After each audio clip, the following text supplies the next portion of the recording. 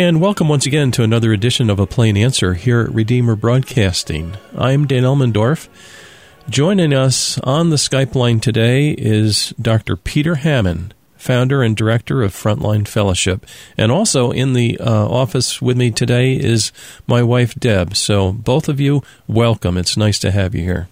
Thank you. Thank you so much, Dan. Peter, I'm on your mailing list. You put out a wonderful piece titled Peace on Earth, The Christmas Truce in the Trenches. Can you recite for us some of the information that you penned to your listeners? Oh, with joy.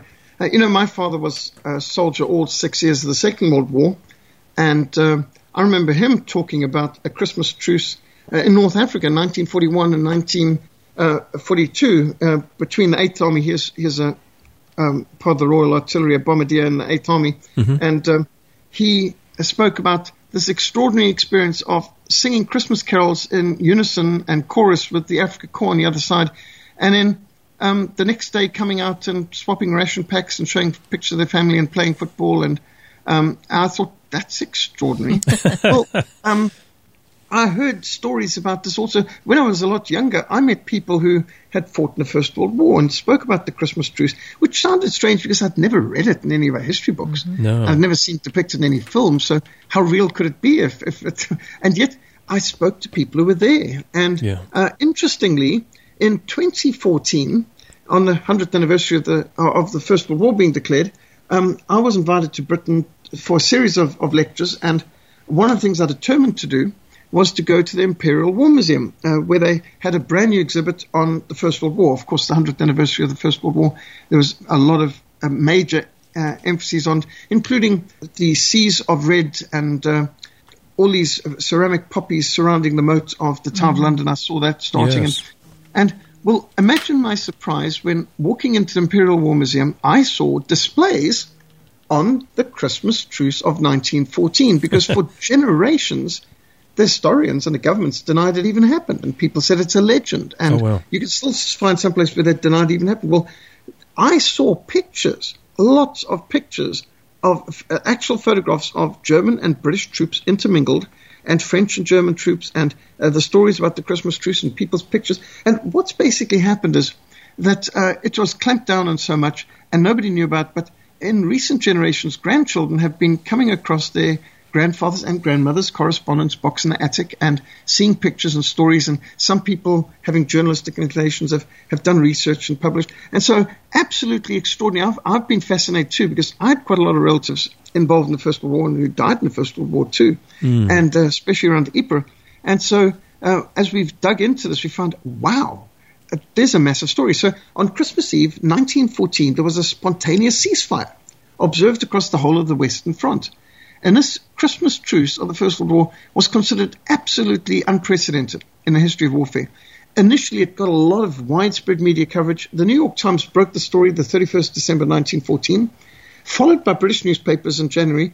The Mirror, the Illustrated London News, the Times, they all printed front-page pictures of German and British troops mingling and singing Christmas carols. And looking at these pictures, it gets kind of confusing to work it out, because some of the Germans are wearing British caps and some of the British are wearing German caps. Oh, my. So it gets even more confusing to try and unravel it, because you can see, but that hat doesn't match the uniform and so on. Right. Well, the French government was the first to severely censor any reports of what they called fraternization with the enemy. And then political pressure was brought to bear to censor all reports on the event from the mainstream media and from history books, and suddenly it became you were not allowed to talk about it. For years, these extraordinary events were only known by word of mouth from the participants. But there were lots of them. So the damage caused by the Christmas truce to the propaganda campaigns to demonize the enemy was regarded as a serious threat to the war effort. And it's actually taken decades to unearth the details of the fascinating events about this Christmas 1914. So the background is this. In the first 5 months of the Great War, because nobody called it the First World War at the time because they didn't know there'd be a second. Right. They thought this was the war to end all wars and the Great War. But 1 million Europeans had already been killed just in the first 5 months. Killed in action, 80% by artillery fire. Now, initially, the campaigns were very fast-moving, but they degenerated into static trench warfare with a continuous front line of barbed wire, trenches running from the North Sea, bordering the Netherlands all the way down to the Swiss frontier. Now, a famous Englishwoman, Emily Hobhouse, steps into this. She was the one who exposed to the world the horrors of Lord Kitchener's scorched earth campaign against the Boer republics of the Transvaal and Free State during the Anglo-Boer War and the British concentration camps for the Boer women and children. And so Emily Hobhouse, this Englishwoman, was the most prominent campaigner against the British involvement in the First World War. She wrote books like The Brunt of the One on Whom It Falls and Love Your Enemies and books like that. Well, Emily Hobhouse authored an open Christmas letter calling for peace. She got 101 prominent British women, including Emily Pankhurst, signing Emily Hobhouse's open Christmas letter. And it was endorsed by 155 prominent German and Austrian women leaders as well in response.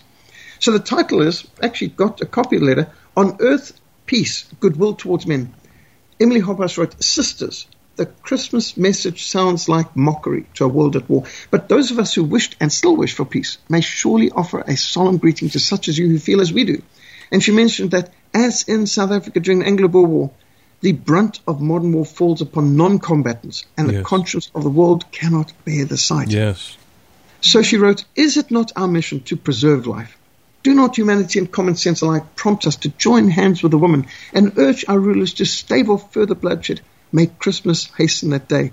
And the German mothers responded with a letter of their own saying, To our English sisters, sisters of the same race, warm and heartfelt thanks for Christmas greetings, women of the belligerent countries, with all faithfulness, devotion, and love to their country, can still go beyond it and maintain true solidarity with the women of other belligerent nations that really civilized women never lose their humanity. And so there was this lovely exchange, and Emily Hobhouse didn't just give words. She was overseeing the raising of a lot of funds and the shipping of massive quantities of food and medicines through neutral countries like Switzerland and Sweden to the women and children of Germany and Austria who were suffering as a result of the English naval blockade, which was not just blockading munitions and warfare weapons, but even food. So they were calling it the hunger blockade, to starve the enemy into submission. So numerous ministers picked up Emily Hobhouse's refrain and proclaimed from the pulpit, May the guns fall silent, at least on the night when the angels sang. Now, the governments weren't thrilled with this, and so officially it was rebuffed and it was suppressed in the heavily censored media. But somehow the soldiers in the front lines got to hear of these sentiments, and many seemed to share it. So much so that in the first week of December, there were informal truces already being observed by soldiers on the front line. So the famous Charles de Gaulle, in a letter written on the 7th of December, 1914, 7th of December, he expressed his dismay at the fraternization within, where French and German troops exchanged newspapers, recovered their dead, organized burial parties in no man's land. And the French General de Urbel expressed alarm over soldiers staying too long in the same sector, that they were becoming friendly with the enemies to the extent they were conducting conversations between the lines and even visiting one another's trenches. I mean, some front lines were no more than 50 meters apart. And so they're literally carrying on conversations. And then, after heavy rains near Ypres, where the Germans held the high ground and the British held the lower ground, the English troops' trenches were flooded, and they literally had to come out of their trenches or they would drown. And as the English troops came out of their flooded trenches in full view of the Germans, they just expressed their sympathy and they did not open fire on their soaked and vulnerable enemies. So there was already some Christmas spirit out there. Well, the 2nd Essex Regiment recorded in their war diary of 11 December, their officers and men met the German Saxon Corps halfway between the trenches, exchanged food, cigarettes, chocolates, and conversations. And the conclusion was, the Germans make the best chocolates and the British make the best cigarettes. So that was the result of that reconnaissance. So now we come to Christmas Eve. On Christmas Eve, near Ypres, German soldiers began decorating their trenches with Christmas trees and candles. The Kaiser had sent hundreds and hundreds of, I think it was thousands of rail carts with hundreds of thousands of these blasted Christmas trees, so that every 2 meters along the front line there was a Christmas tree. I mean, it's an absolute, talk about logistical nightmare. And all over the place, the British were organizing pies for their soldiers on the front line, and the British King George V was sending a Christmas card to every soldier on the front line to be delivered. And so I think everyone felt bad. They'd all said the war would be over by Christmas, and so there was this falling over themselves to try and celebrate Christmas. Well, this interesting development was, as the Germans enthusiastically sang Christmas carols, the British soldiers joined singing Silent Night. They recognized the tune. And then, after singing Silent Night, the British followed with O Come All You Faithful. And the two sides began shouting Christmas greetings to one another, like Frohe Neuwirthing, and shortly after that, soldiers spontaneously came out of their trenches, walked across no man's land, greeted one another, and exchanged gifts and souvenirs. Well, this truce spread so fast across the Western Front, there were at least 100,000 German and British troops involved in this unofficial ceasefire. Wow. There were Belgians, Canadians, French troops joined in the Christmas celebrations, and they said it was a perfect day because there was no snow, but everything was frozen. So there was no more mud. Everything had frozen over, so you could actually walk on what had been sloshy mud. All those horrible smells were frozen over, and they couldn't smell the lime or any of the other deteriorating things. And it was just a crisp, lovely day and absolutely bracing air. And the people walked across the frozen strip of no man's land, shook hands, held joint worship services, conducted respectful burial services for the dead that had died between lines. Soldiers swapped ration packs. The French had wine, the British had pies, the Germans had chocolates. They swapped buttons, badges, hats. It was absolutely extraordinary. And the next day, they played football matches. Wow. This is remarkable. Both cultures shared a rich Christian heritage, didn't they? That's so true. I mean, the fact that they immediately recognized the Christmas carols, well, we know it in German, they know it in English, and the French have their version, and that they could actually join in 3 languages singing the same hymn. Wow. It just shows you, it makes you wonder why they were fighting one another in the first place. Yeah, that's what's got me thinking here, how that so often, I think it is the case that the higher-ups, the power brokers in a society, the military-industrial complex, if you will, drive us into war. But the guys on the ground, and gals now, really many times don't want to fight because it's for the wrong reason. But, yeah, I mean, these poor people go out there and fight, and many times they don't want to. And I'm thinking, if we can talk about it really quick, Ukraine. A lot of these guys are from the same culture even, and to be fighting each other is that's complete insanity. It is, and I've got a lot of Russian and Ukrainian friends, and I've spoken in Russian and Ukrainian churches, including Russian Ukrainian Baptist churches that had no problem swapping between Russian hymns and Ukrainian hymns, and reading the scriptures in Russian or Ukrainian, giving testimonies in Russian and Ukrainian, and their languages are fairly similar. I mean, it's like Spanish and Portuguese. There's a lot of overlap. Yes. And a few years ago, there was no problem having a congregation of Russians and Ukrainians in the same congregation. There you go. And now it's like they're the opposites, but they're not really the opposites. They're cousins. Yes, well put. Well, today we're talking with Dr. Peter Hammond. Peter, I recall that you shared with us a couple of times how that you were captured more than once and mistreated very much by the communists. And the heart of man is so deceitful and wicked. I don't know how to even describe it, but you've been through a lot, haven't you? Well, yes, this year we've marked 40 years Behind Enemy Lines for Christ, and that's the title of the book I produced this year to mark this anniversary, 440 pages of 40 years behind enemy lines, and I've had the joy and privilege of ministering the gospel in 38 countries, and that's involvements in 8 different wars, especially specializing in helping persecuted Christians behind enemy lines in Muslim and communist countries.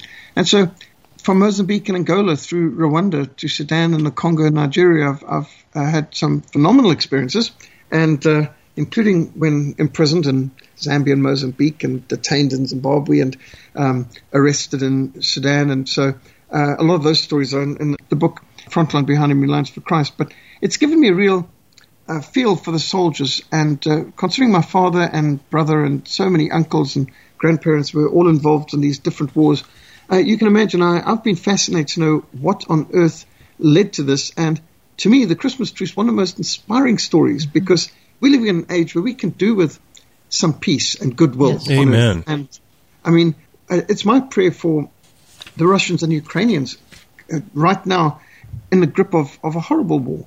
And in my opinion, a very avoidable war, and a war that must be brought to an end swiftly. And maybe Christmas can be a time for some sanity to break in, because I know there's a lot of Christians on both sides. There are many Christian Russians and many Christian Ukrainians. Mm-hmm. And by the way, they don't just celebrate Christmas on the 24th and 25th of December like we do. They have the 12 days of Christmas going through to the 6th of January. And this is another intriguing thing. I don't know how many people are aware. Some people might have heard of the Christmas truce in the Western Front. How many are aware that there was an even bigger Christmas truce on the Eastern Front? This surprised me when it came out, because while on the Western Front, the officers commanding ordered no fraternization with the enemy, and they were outraged that their troops spontaneously marked a ceasefire with the enemies. But in the Eastern Front, it was ordered from the top. The Russian, Austrian, and German commanders ordered, do not fire unless fired upon, no hostile actions unless in defense. And so, and the order was, it was good from 24 December through to the 6th of January, inclusive. And this was observed strictly the whole of the Eastern Front, with the exception of the Serbian front. The Serbs apparently didn't want this. They kept fighting, so the Austrians were forced to fight during those 2 weeks. But the rest of the Eastern Front, which was colossal, we're talking about thousands of miles of Russian, Austrian, and German frontiers. And they not only observed the ceasefire for 2 weeks, but they actually came out, they danced, they celebrated, they swapped presents and ration packs. And so, you wouldn't have known about this in the Eastern Front, but now reports have come out, and a lot of this was just actually hidden in archives, which have now been released. These things were considered detrimental to morale. And so they were sealed as, like 60 years not to be made public. Now, when governments seal things, they're hiding something. That's exactly right. So isn't it just incredible to think that on the Eastern Front, the commanders initiated this, saying, don't fire unless fired upon. Let's observe the Christmas truce. And on the Western Front, they said, bear in mind that the Russians observed 2 weeks of Christmas, so this holds good through to 6th January. I mean, how's that for thoughtfulness? And it's I'd like to see this depicted in some film, because Hollywood has never acknowledged this. Yes. Oh dear. Yeah. So true. Well, today we're talking with Dr. Peter Hammond, and he's familiar with this world and warfare and enemies and times of peace, times of war. This is interesting that the commanders on the Eastern Front actually observed and were supportive of ceasefires for the duration of Christmas, and that lasting until the Eastern calendar of 6 January. Was there a tendency to try to quash the Christian spirit? Oh, my. Sadly so. In South Africa, we all know the name Horace Smith-Dorrien, because Horace Smith-Dorrien was one of the very few British survivors of the Battle of East Luana. During the Anglo-Zulu War, 1879, the Zulus wiped out an entire British regiment, the 24th Foot, at the Battle of East Luana, and Smith-Dorrien was a survivor. Well, he was, by the time of the Second World War, he was the general in charge of Second Corps. So he was basically running most of the British Army on the Western Front. And General Sir Horace Smith-Dorrien, he ordered, express orders, forbidding fraternization with the enemy, and he was concerned that this might happen over Christmas, because there had been some of these incidents leading up to Christmas. Well, when the entire Western Front was mingling in no man's land, he gave the order for the artillery to open fire on their own troops. That's horrible. Intermingling with the enemy in no man's land. And to the credit of the artillery refused to fire. Yep. And so Smith-Dorrien was horrified, and he complained that his orders were disregarded by the soldiers, and there were so many officers complaining. Some officers ordered some of their men to open fire with rifles or machine guns on the intermingling troops, and of course nobody wants to fire their own troops. No way. And none of these people even had their weapons. They'd left their rifles in the trenches. They walked out, and most people were holding as maybe a pie or some chocolates or a ration pack or bottle of wine. So the people were there with gifts in hand, and it was obvious there was no hostile actions. No. And I'm glad to say that the basic humanity or Christianity of these people prevailed, and they said, no, sir, we cannot open fire. Well, it got quite ugly and horrific. Do you know that the French court-martialed a whole lot of people, and the British court-martialed some people too? And I don't know if any of the listeners have seen the film Joyeux Noel, which is a French film produced on the Christmas truce. Joyeux Noel, I'm sure I've mispronounced it from the French perspective, considering that what's spelt Champs d'Elyes is pronounced Champs-Élysées, so I've probably got Joyeux Noel wrong. But nevertheless, the French general ordered for one of their cats to be arrested and shot for treason because there was a French cat who was going between the lines, between the German and the French lines. A cat? A feline? Is that what you're cats referring do to? that. Yeah. And so he literally ordered the French troops to arrest this famous cat who was fraternizing with the enemy. And again, to the credit of the French troops, nobody could find this cat. So he made himself scarce at the right time. So there was some unbelievable hysteria. So some strange things happened after the Christmas Day truce when they were playing football and all the rest. Well, when the artillery were ordered to open fire on the enemy, they would send a message through saying, excuse me, we've got a fire in this sector at this time. Would you like to come over and shelter in our trenches? And then there would be a counterattack, and Germans would say to the French, would you like to come over to our trenches? That's amazing. That's great. Retaliation. And they were literally going between one another. And when they were ordered to fire, they would fire high or ineffectually, and sometimes the artillery would fire at a specific spot and deliberately to make sure it was not harming anyone. And so this got so bad from the perspective of the higher ups that they had to pull entire units back. And the British took whole units who had taken part in the Christmas truce and shipped them off to Iraq for the war against the Ottoman Turks. And the Germans had to take whole units and ship them off the Eastern Front because they no longer were enthusiastic to fight their British friends on the other side who they just celebrated Christmas Day with. And so there was massive disruption. And the high-ups were absolutely horrified. And, there was every possibility. If the people had just walked away after that, the whole thing would have fallen apart. And it took a lot of effort to just keep the war going because the men in the front, they'd gotten to the stage. And I remember my father explained this. My dad said they reached the stage in North Africa where they felt alienated from not only their families and the politicians back home, but from their leaders and the people who put them there, because they said they don't know what we're going through. But our enemy does. And my dad says, we knew that the Africa Corps were fighting the same enemy as us, the heat, the dust storms, the lice, the flies, the thirst, the lack of water. And he said that we had such sympathy that, for example, if the British or Rhodesian Air Force shot down a German plane, they would drop supplies. They would immediately radio through and give information where the British or Canadian or Rhodesian planes being shot down, or the other way around. And they would often race help to them or help the others to find a place. Sometimes they would actually go back and pinpoint and help them find, because they knew you can't survive more than a few hours out in the desert. It's so intense.